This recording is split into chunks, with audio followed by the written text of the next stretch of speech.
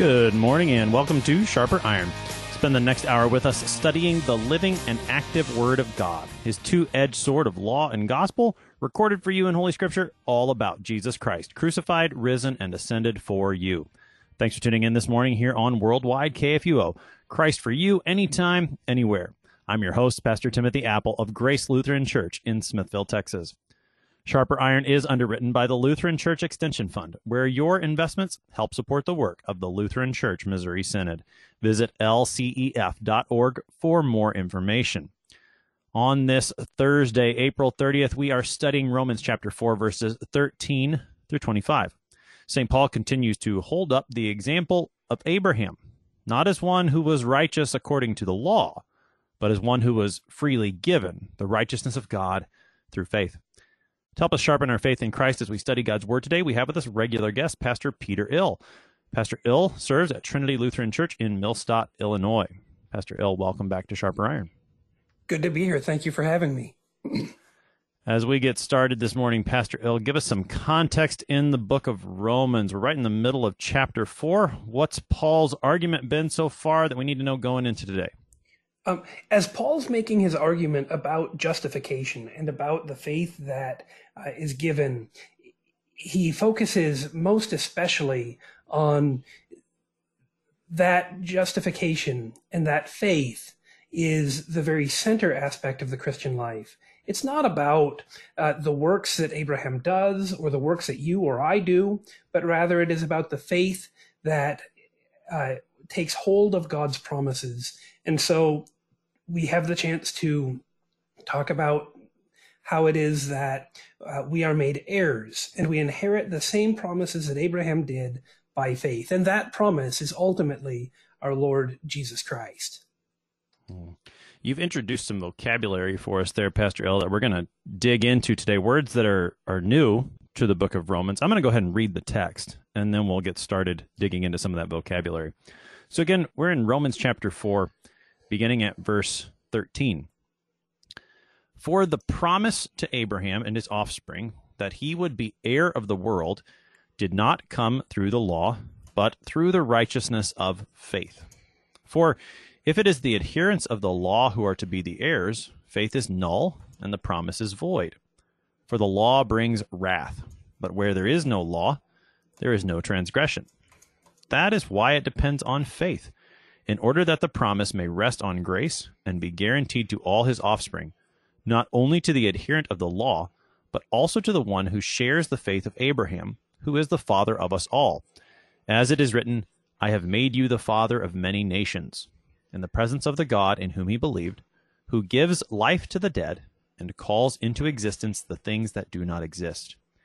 In hope he believed against hope, that he should become the father of many nations, as he had been told, so shall your offspring be. He did not weaken in faith when he considered his own body, which was as good as dead, since he was about 100 years old, or when he considered the barrenness of Sarah's womb. No distrust made him waver concerning the promise of God, but he grew strong in his faith as he gave glory to God, fully convinced that God was able to do what he had promised. That is why his faith was counted to him as righteousness. But the words, it was counted to him, were not written for his sake alone, but for ours also. It will be counted to us who believe in him who raised from the dead Jesus our Lord, who was delivered up for our trespasses and raised for our justification. That's the text for today, Romans chapter 4, verses 13 through 25. So, Pastor Ill, some new vocabulary in the book of Romans, and I don't think I had noticed this until you pointed it out, but this is actually the first time that we hear the word promise, for the promise to Abraham and his offspring. Take us into that word promise that we see here for the first time in Romans. So, in chapter 4:13, we have a whole bunch of new words in the book of Romans, but we start off with that idea of promise. We have other words that talk about the gospel before, but here it talks about how the promise and the assurance of faith comes to Abraham and comes to the whole world through that righteousness of faith. And I think that another word that comes up is linked to promise in a very important way. That other word is heir, and we'll hear it elsewhere in the reading as inheritance. And for us today in the 21st century, especially on the Western side of the world, we think about an inheritance as when somebody dies, that you have a promise to receive some of their property or some of their reputation. But for Abraham and for the people coming after him, especially in the days of Joshua and the judges, and continuing on among the people of Israel, and for in the first century, when Paul was writing, this idea of inheritance among the Jewish people and the promise that it held was very different, because it was tied to the land, and it was tied to their identity and who they were as a people and who they were as God's people. And so this is going to sound like a really strange tangent for a second, but when God's people came into the land, they were assigned by clans and tribes and families a certain portion of the land, and that land would go back to them each 50 years, each 7 years, or every 49 years, that land would be returned to the original inheritor. And so all real estate transactions were done based on how long was left before the land switched back to who originally owned it. There was this promise of the everlasting land among God's people, and the promise that it was always there. That kind of a promise sticks out in the first century. We don't get it that way today, because we buy and sell houses and buy and sell cars and buy and sell property all the time without thinking about that promise that it's going to come back to us.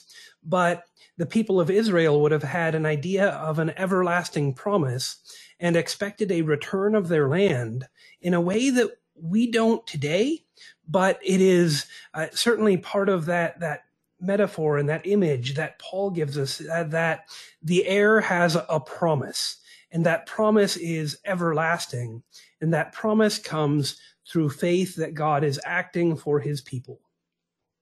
So, Pastor Ill, that is an interesting tangent to bring up. And maybe it's not a tangent, but it's an interesting point to bring up about the matter of inheritance and the land in Israel. And this is what was running through my mind as you were talking. So tell me if this is maybe where you're headed. So this matter of the land going back to the individual in the clan was not tied to their works. It was tied to the promise that God had made. And in fact, it was in direct opposition to the works, because as you said, everything that was being done, like in terms of contracts and so forth, would have been made knowing that this was coming, so that debts would be canceled and work wouldn't have to be done. Like you didn't have to work off all this, because the promise was there. Is that why you brought that? I had not thought of that particular connection. Is that a connection you're making here? Just help me draw that out a little more. Yeah. So, as I started reading this and saw that not only was this the first place where promise came up in the book of Romans, it's also the first place that heir comes up in Romans. And it got me thinking and consulting some resources on on what inheritance means. And inheritance and promise are fundamentally linked together. To have an inheritance without a promise that you're actually going to get what the grantor of the inheritance says you're going to get, well, that just doesn't work.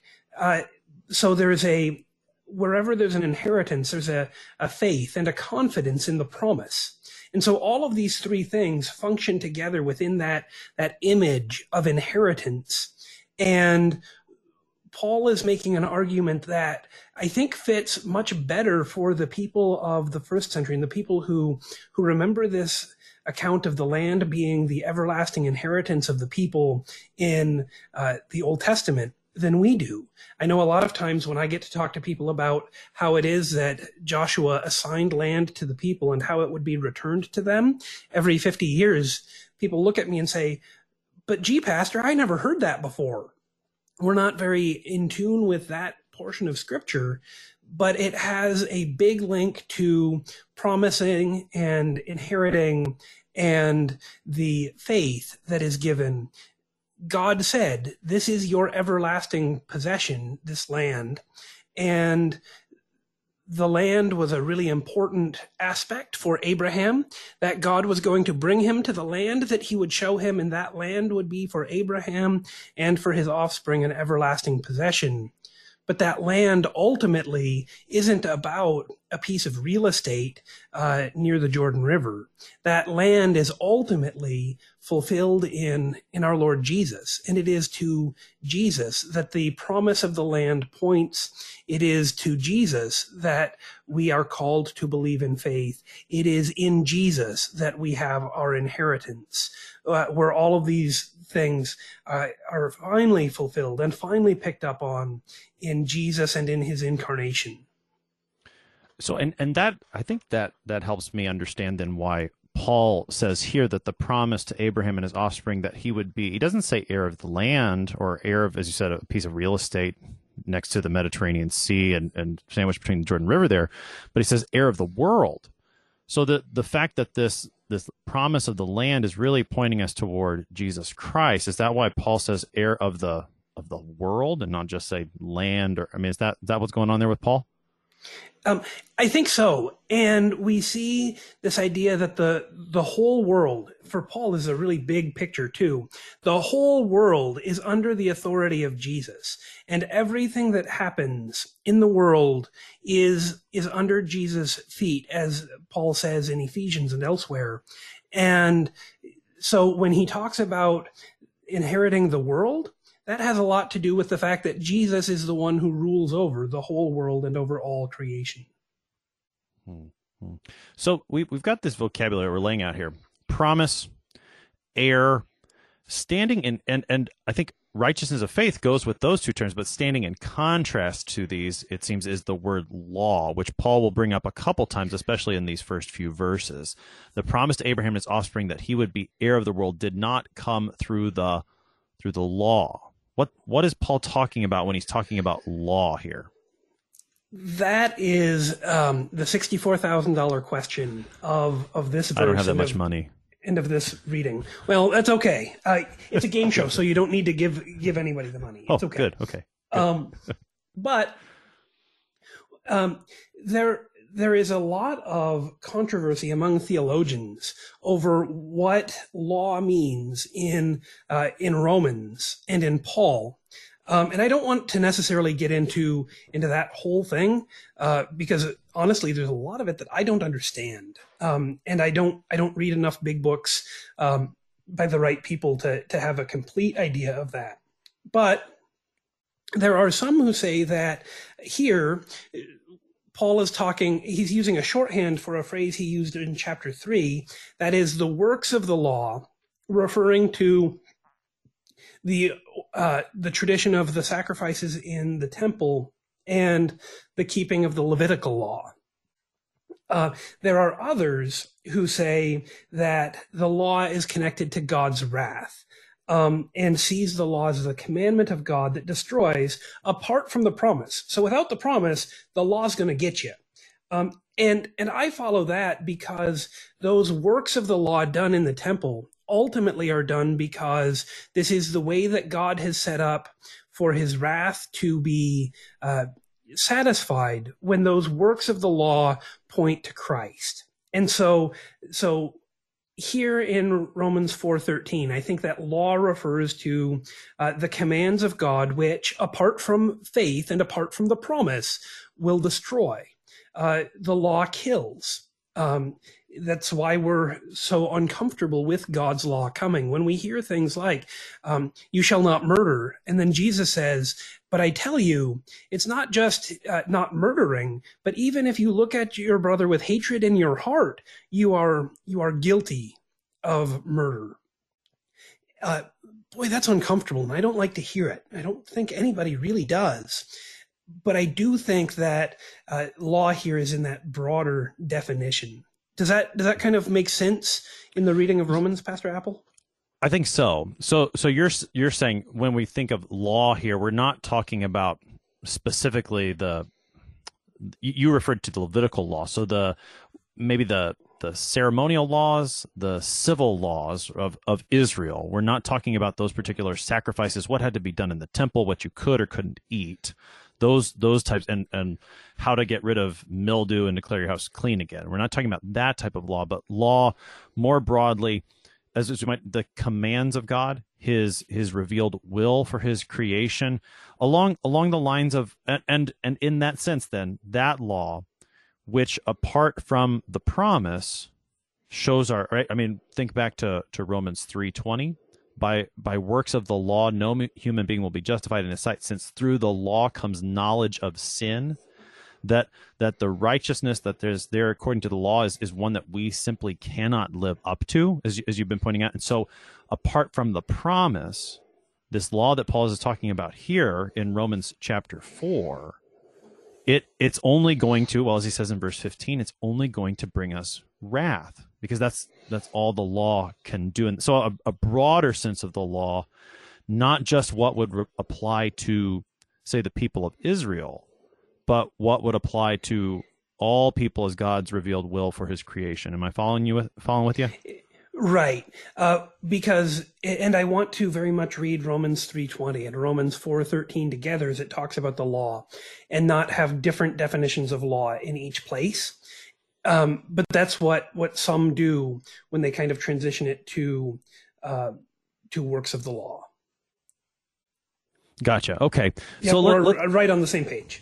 Okay, good deal. So let's keep pushing into what Paul's got here. So I think we've pretty well covered verse 13, that he lays out his thesis, I suppose you could say. The promise to Abraham, his offspring, that he would be heir of the world didn't come through the law; it came through the righteousness of faith. Then he says, well, so think about this: if it's the adherence of the law, those who do these things, if that's what it means to be an heir, then faith is null. What was the point of the promise? Take us into verses 14 and 15, Pastor Hill.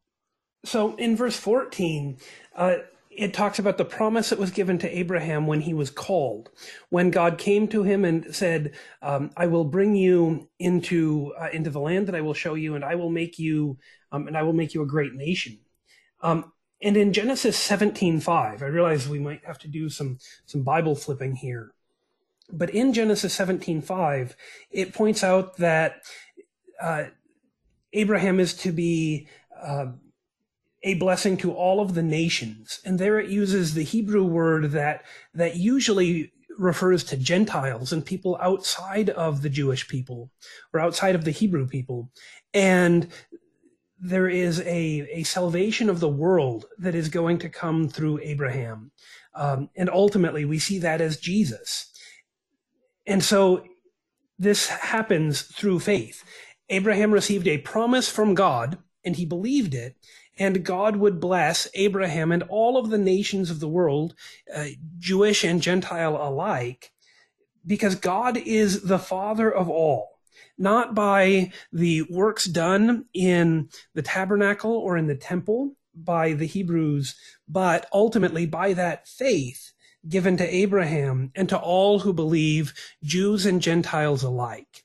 So this is where we think about the famous Sunday school song, Father Abraham had many sons had Father Abraham, and you get to dance and turn around and shake your head up and down and all kinds of fun stuff. But there's a profound truth in that song that I think we miss sometimes for all the hand waving. I like the song too. I like, it's a good get up and mover, but it is this truth that Abraham is our father and we are Abraham's sons because we share in the exact same faith that Abraham had, that God had given him a promise and would fulfill it. And Abraham believed in that promise that God would act. God acted in our Lord Jesus, and that is how we are considered to be heirs of the same promise, with the same faith, with the same inheritance that Abraham has. So you're talking there about heirs, and you're including us in that heirs, and I think we're kind of bleeding into verse 16 and following, particularly with the matter of Father Abraham. And I think we can come back to that, but this matter of heirs. So if I'm going to be an heir, and you're going part of this inheritance heir language that we should think about is this matter of adoption, because by rights I have no right to the. I mean, we were talking about the inheritance of the land earlier. That sort of promise had nothing to do with me according to my birth. So there must be some kind of adoption thing going on here, right? Right. And in other places, Paul makes really explicit comments about adoption, as he'll do in Romans 8, and in Ephesians and in Galatians. But here it's kind of an implicit argument that you're Abraham's children by adoption, or rather, the birth line of Abraham isn't physical, but it is spiritual. It is faithful. It is what flows from believing that promise. And that is the emphasis that we have, that this faith is what makes us heirs of Abraham, not the bloodlines that we share. And so it doesn't have to do with if you are a goyim or if you are a Gentile or if you're a Jew, but it has completely to do with, do you have this faith that Abraham had? If you have the faith, you're a son. If you don't have the faith, you're not a son. And that's kind of the distinction. And it is closely tied to that adoption idea. Right. Before we get too far afield from verses 14 and 15. So, I mean, I just want you to comment briefly on verse 15. The law brings wrath, and I think we've talked about that at least in part, and we connected it to Romans 3:20. I think we can also connect it back all the way to Romans 1, verse 18, where it talks about the righteousness of God. Is God's wrath is revealed because of the unrighteousness of man. So the law brings wrath because man is unrighteous. But then there's that phrase where there is no law, there is no transgression. That before we take our break, Pastor L, I'd just like to have you comment on that briefly, because that phrase stands out as a bit odd, perhaps. Yeah, it's one of those phrases that it kind of takes a little bit for us to wrap our heads around. And so if we don't know about the law, we don't recognize that what we have done is wrong. That is picked up in Romans 7, where Paul talks about coveting.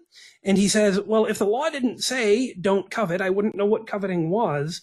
But since the law says don't covet, I look around and I see it all around myself, and my sin is revealed, and I recognize that I am a sinner.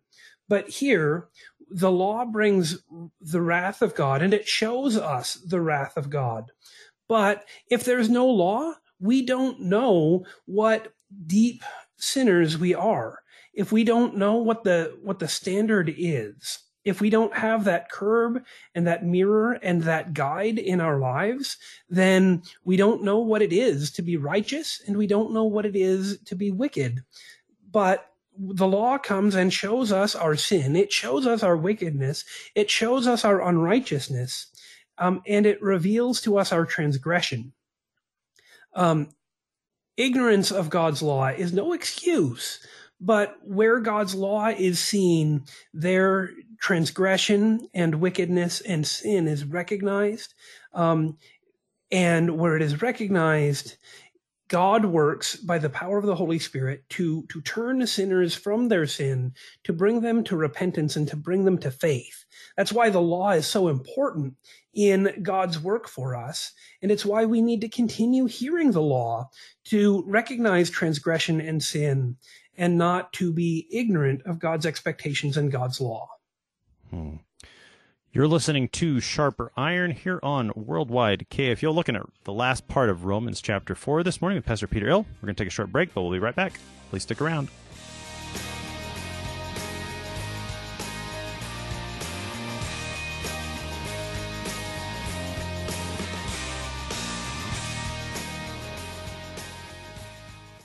In many ways, St. Matthew Lutheran Church in Bel Air, Maryland is just like any other Lutheran Church Missouri Synod church. They have worship services each Sunday and reach out to their community, but one thing they don't do is pay their electric bill. Hello, this is Rahema Kavuga, Synod Relations Manager of Lutheran Church Extension Fund. And if you want to hear what St. Matthew actually did to eliminate their electric bill, just visit interesttime.org. That's interesttime.org. Hello, I'm Gary Duncan. The COVID-19 pandemic is affecting our routines, vocation, and worship. Recently, you received a mailing about our annual Share-a-thon fundraising event. However, during this unprecedented time, KFUO Radio is postponing our on-air portion of Share-a-thon until June 25th through the 27th. Gifts can still be made through the mail and online, plus those gifts will be matched by this year's matching fund.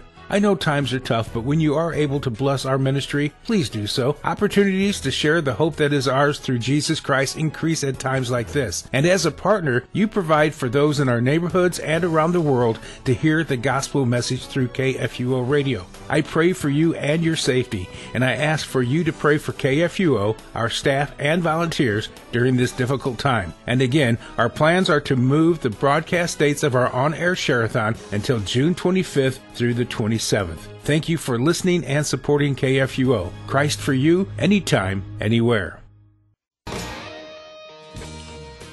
Welcome back to Sharper Iron. On this Thursday, April 30th, we are looking at Romans chapter 4, verses 13 through 25. Our guest today is Pastor Peter Ill of Trinity Lutheran Church in Millstadt, Illinois. Pastor Ill, prior to the break, we had looked at the first three verses particularly, and you'd introduced to us already verse 16, where Paul says, so he brings this conclusion, that is why it depends on faith, in order that the promise may rest on grace and be guaranteed to all his offspring. I think that phrase stands out to me, that this would be a guarantee. If this is going to depend on me and on my works according to the law, there's never going to be any assurance if I've done enough. There can only be a guarantee if it depends on God and his promise, which is sure apart from anything that I can do. And then this takes us then to this guarantee to all his offspring. And this you brought this up earlier, not only to the adherent to the law, but also to the one who shares the faith of Abraham, who is the father of us all. Now, you brought up that children's song, Father Abraham, and it's a silly song, but it does strike me that in that one, in the midst of all that silliness, there is that one very profound thing that Abraham is my father, and Abraham is your father, not because of our bloodline, but because we share the faith of Abraham, which is, I mean, that's just a profound thing to think about on a number of levels, that I have the same faith as Abraham. His faith in the Old Testament is the same Christian faith that I have. He's just on the other side of Jesus. Let's dwell on that for a little bit here. And this is completely consistent with the way that Jesus talks in the Gospels when he says that all who believe and all who have faith are children of Abraham. And when the Pharisees protest, we have Abraham as our father, but you claim to have God as your father. Jesus is making the implicit argument that Abraham had faith in God and was a child of God, and all who have that faith are children of God. Being a child of God, being a child of Abraham, isn't about where your family tree goes, but instead where your faith is. For the one who shares the same faith that Abraham has the same inheritance, the same promise, the same guarantee. And those guarantees are always provable. There's always a kind of a proof to them. And we see that same thing in the promise that we have. Where does Abraham's promise and where does his guarantee come? In the blood of Christ. Where does your promise and your guarantee come from? In the blood of Christ. And in no part of this do we ever get beyond talking about Abraham as having faith in anything other than the promise that God would send the Messiah, ultimately Christ.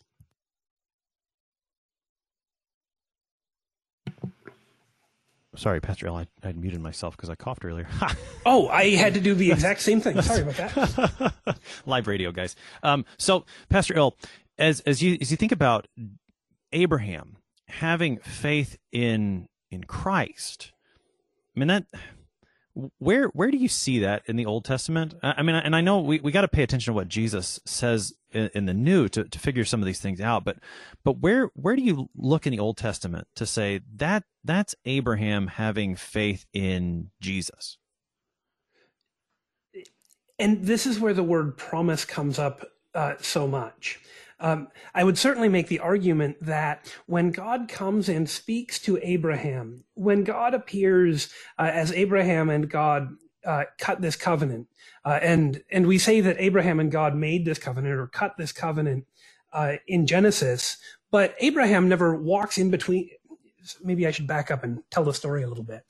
When God said to Abraham, I'm going to make a covenant with you, God commanded Abraham to take animals, pigeons and goats and bulls, and to cut them in half and to lay them out in like a pathway. And then God caused a deep sleep to fall upon Abraham, and he came down in a burning pot of fire and passed in between the parts of the animals. This would be done in that culture as people would cut a covenant with the understanding, if you break the covenant, I will cut you in half like these animals are cut in half. But what is really interesting and important about the covenant that God makes with Abraham is only one party, only one of the people making the promise passes through those animals and makes the covenant. Abraham never gets up and walks in between the animals, but God appears and does that. When the angel of the Lord appears to Abraham and talks about the promise that will be given when his son is born, and Abraham laughs and his wife Sarah laughs, and then after about a year their son is born and they name him Isaac. That means laughter. That angel of the Lord is God himself. And I would argue it's the second person of the Trinity. It is Christ before he's born and before he takes the name Jesus. The God that Abraham speaks to, the God that Abraham believes in, the God who makes a promise to Abraham is the same God. He just hasn't taken on flesh yet. And that is a really important and really central part of our confession of faith and how we understand that we are children of Abraham, not because Abraham had faith in a promise and we have faith in a different promise. No, we share the same promise, the same Lord, the same God who acts for us. Abraham was before the incarnation and death and resurrection of Jesus, and we come after it. But Abraham and we are part of the same church with the same faith. Yeah, beautiful confession there, Pastor Ill. And the only other account from the Old Testament I think I would add would be Genesis chapter 22, where Abraham is commanded to sacrifice Isaac, and the Lord provides the substitute. And I think that's another. There's another example of Abraham believing in the promise that's coming, the promise of a sacrifice who will be offered in his place and in place of his son. And the Lord shows him that very clearly there in Genesis chapter 22. And I think that text also provides a good bridge into the coming verses. Because again, can I pause you for a second, Pastor Apple? Please.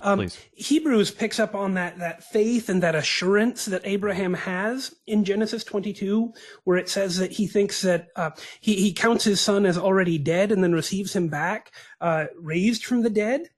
But don't miss in Genesis 22 that it is the angel of the Lord who speaks to Abraham, and the same God who reveals himself in passing in that fiery pot through the covenant, the same God who Abraham strikes, encourages and begs not to destroy the cities of Sodom and Gomorrah, the same angel of the Lord, the same God himself is the one who speaks to him and who promises to make him a blessing to the nations in Genesis 22. Right. And that, I think that's the direction I was headed to. Because cool. As you said, Sorry. Well, just because in the sense that there in Genesis 22, he knows his son is already dead, and he believes that God can raise him from the dead. And this matter of resurrection becomes a very key point that Paul makes in Romans chapter 4 here, that God gives life from the dead.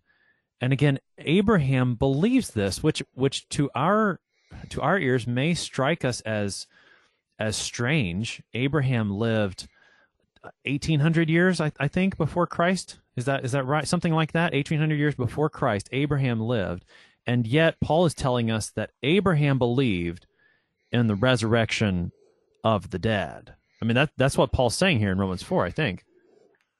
Right.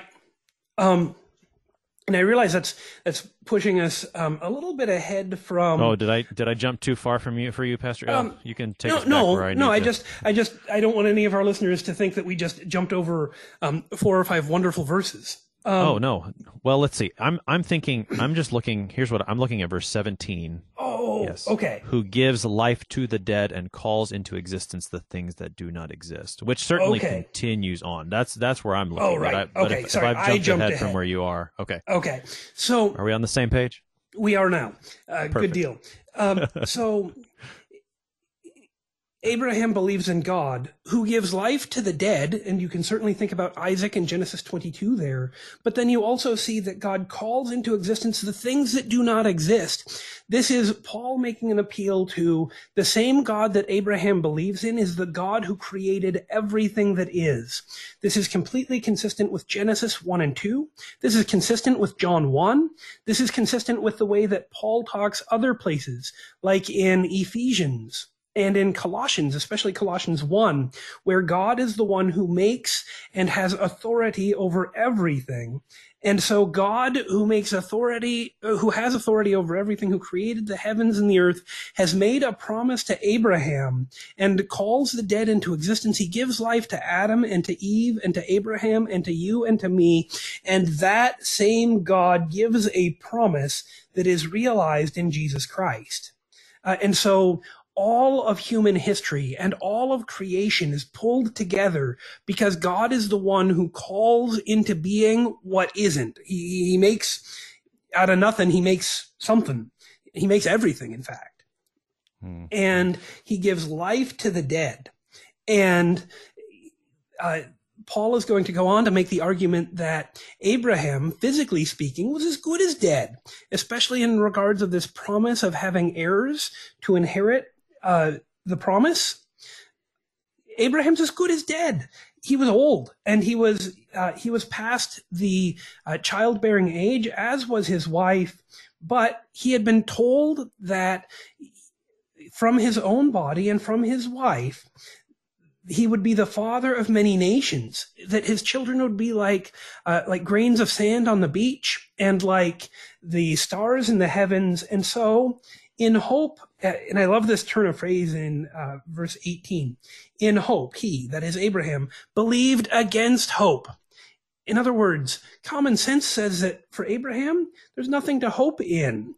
There's no way that this is going to work. But in hope, Abraham believed the promise more than he believed his common sense.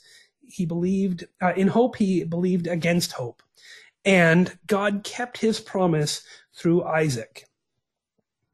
Yeah, that phrase in verse 18 is wonderful. In hope he believed against hope. So the hope that, well, I mean, just think of any couple beyond their childbearing age, one whose wife is barren. There is no hope there in what they see that a child's going to be coming, and yet in hope of God's promise that the word of God, the promise of God, was stronger than what Abraham and Sarah saw. And the connection that Paul makes there to appealing back all the way to creation, that he calls into existence the things that do not exist, is just a fantastic reminder. And I mean, even I was trying to pull these things together in my mind earlier. Paul appeals to creation in chapter 1 when he's talking about the wrath of God being revealed, and how you should have known about God, about his eternal power, his divine nature, because of the creation of all things. And there, God's creative power is a reminder of his wrath and the law and the condemnation that comes against our unrighteousness. Here Paul takes that same creative power of God and says, here's why it's gospel for you, because the one who calls into existence things that didn't exist, that's what he did for Abraham, and ultimately that's what he's going to do for you. We're coming to that. But I mean, that appeal to creation there is huge. So this, and I don't know, Pastor El, there's so much good stuff here. Have we really talked too much about this resurrection matter? How does all this relate to the resurrection then? Or am I jumping too far ahead of you again? Let's keep reading a little bit, and then My jump going into all the over the resurrection place, stuff. Pastor El. I'm sorry. What's that? My mind is just going everywhere right now. There's so many tangents we could take, so I apologize for not leading you down the right path. Oh no, this is just there. great. And this passage could really, you could spend 3 or 4 or more hours on this passage and still not exhaust it. No doubt. So out of the one as good as dead, in verse 19, God brings life, and Abraham's faith in God never waned or doubted, says Paul. In verse 20. And so Abraham gives glory to God, and he was fully convinced that God was able to do what he had promised. And so that's why in verse 22, his faith was counted to him as righteousness. So we talked before about the law revealing unrighteousness, but now faith is what shows righteous, or it's accounted to him as righteousness. And this is where you can say, okay, this all happened about 1,800 years before Jesus was born. That was about 2,000 years ago. We're separated by, in round numbers, 4,000 years from Abraham. But Paul says, you care deeply about this, because this is an account not just of Abraham, but it's an account about you, because all who believe and all who have this faith are counted to belong to him, who raised from the dead Jesus our Lord. Jesus is the one who didn't just seem dead. Jesus is the one who came as the ultimate offspring of Abraham, the ultimate seed, who literally died and was dead for 3 days, just like Genesis 22 and the offering up of Isaac points ahead towards. Jesus died all the way and was received back from the dead in resurrection, where he showed up to his disciples. He showed them his hands and his side. He ate fish in front of them and he breathed on them, showing that he is the same God who breathed life into Adam, and he is the one who has given us faith. He was the one who was delivered for our trespasses and raised for our justification, and who makes us righteous. That word justification and the word righteous are out of the same word in Greek. And so you can understand justify as righteousify, if you will. I realize it's not an English word, but hopefully it'll kind of bring it a little closer together for us as we hear about what God is doing in the death and resurrection of Christ. We share this same faith as Abraham, and it is the death and the resurrection of Jesus that makes Abraham righteous, because Abraham believed that promise. If you believe that promise too, you are a child of Abraham, and the death and resurrection of Jesus does for you the same thing that it does for Abraham. It righteousifies you, right? Yeah. I don't know if that's going to catch on, Pastor El. Probably that not. English word. It's not going to be. But for those who are listening, because when we hear righteous and when we hear justification in English, we think of them as two different words and two different actions. There are two different things going on. But in Greek, it's the same word. So one of them is a noun and one of them is a verb. But the word itself is fundamentally the same. And we lose track that to be made righteous is to be justified. Right. So God righteousifies through faith. I mean, this is what Paul is saying. He did that for Abraham. He does that for you through the same faith. Now, I want to. One of the things that stands out to me, we've gone into the narrative of Abraham from the book of Genesis several times this morning. Throughout, I mean, you could go all the way from Genesis 12 is where Abraham, well, at the very end of 11 is where Abraham's first introduced. And I think I can't remember exactly where he dies, but 22, where you've got the sacrifice of Isaac, is really the climax of his narrative, I think. And throughout that narrative, I mean, we've been pointing out all these promises of God. And the way that Paul's reading these things, for example, verse 19, Abraham did not weaken in faith when he considered his own body. Verse 20, no distrust made him waver concerning the promise of God, but he grew strong in his faith. I mean, when you read Genesis 12 and you go through chapter 22, Pastor Ill, I don't know about Abraham never weakening in faith or no distrust making him waver. You've got these examples more than once. He passes off his wife as his sister in an effort to avoid being killed. The incident with Hagar in chapter 16 of Genesis stands out very strongly as an example of Abraham not believing the promise that this son is going to come from him and from Sarah. So, and I'm bringing all this up because I think it's a matter of comfort to us at the end of the day that Abraham's faith did have its moments of wavering. Our faith has its moments of wavering. And yet even that weak faith, God credits as righteous. Help me maybe clarify my thoughts, Pastor Ill.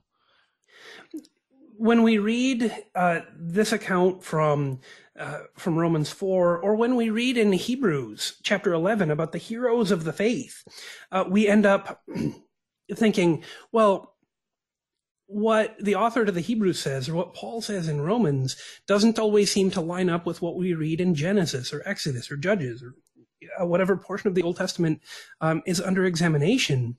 But the way that you said it, that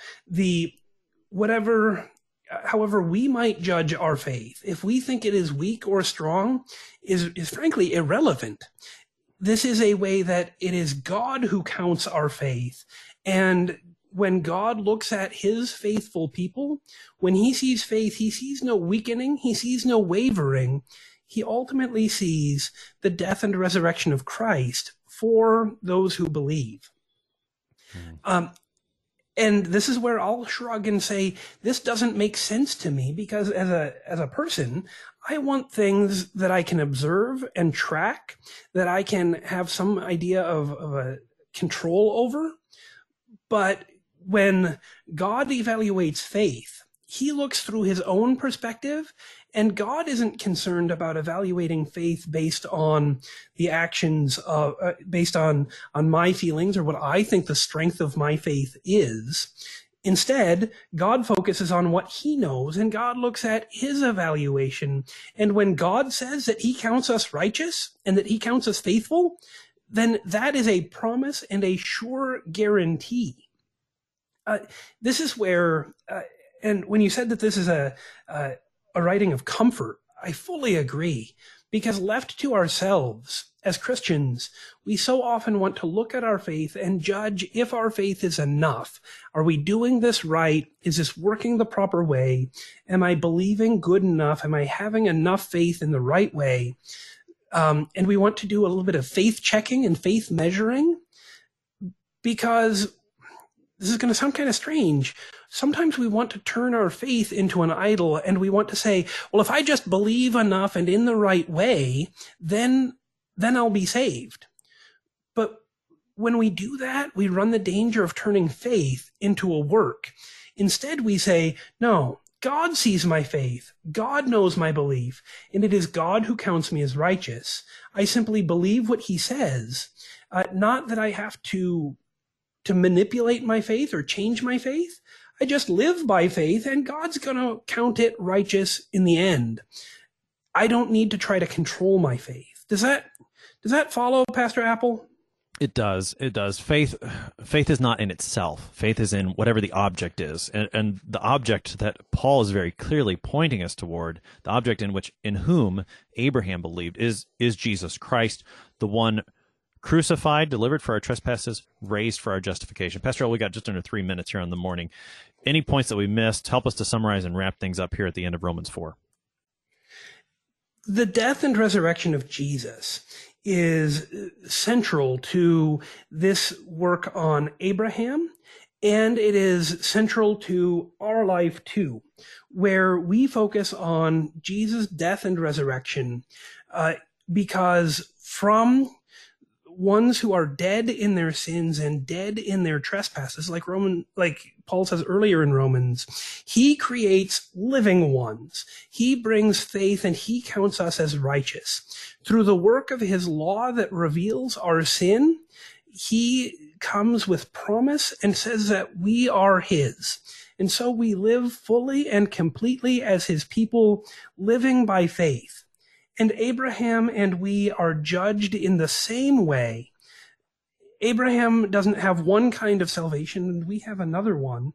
Abraham believes in the promise of a seed, and we too believe in the promise of the seed. That seed is the one who has come to crush the head of the serpent. That seed is Jesus.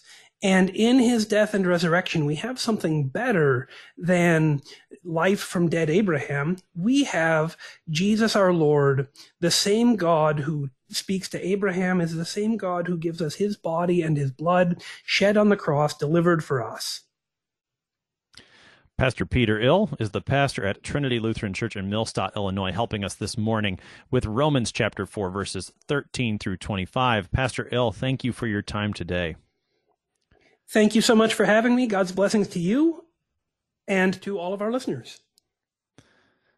The promise was given to Abraham, not through the law, but through the righteousness of faith. Abraham trusted in Christ, the Christ who was to come, the Christ who would be sacrificed for his sins and raised for his justification, the same Christ, Jesus, who was crucified for our sins and raised for our justification. Abraham's faith is our faith. Faith not in itself, but faith in the Savior, the one whose death and resurrection justifies us, makes us righteous in God's sight, not because of what we've done, but because of this promise. And faith clings not to itself, but to that promise which cannot fail, the promise in our Lord Jesus Christ. I'm your host here on Sharper Iron, Pastor Timothy Apple of Grace Lutheran Church in Smithville, Texas. Thanks for spending the morning with us. Talk to you again tomorrow.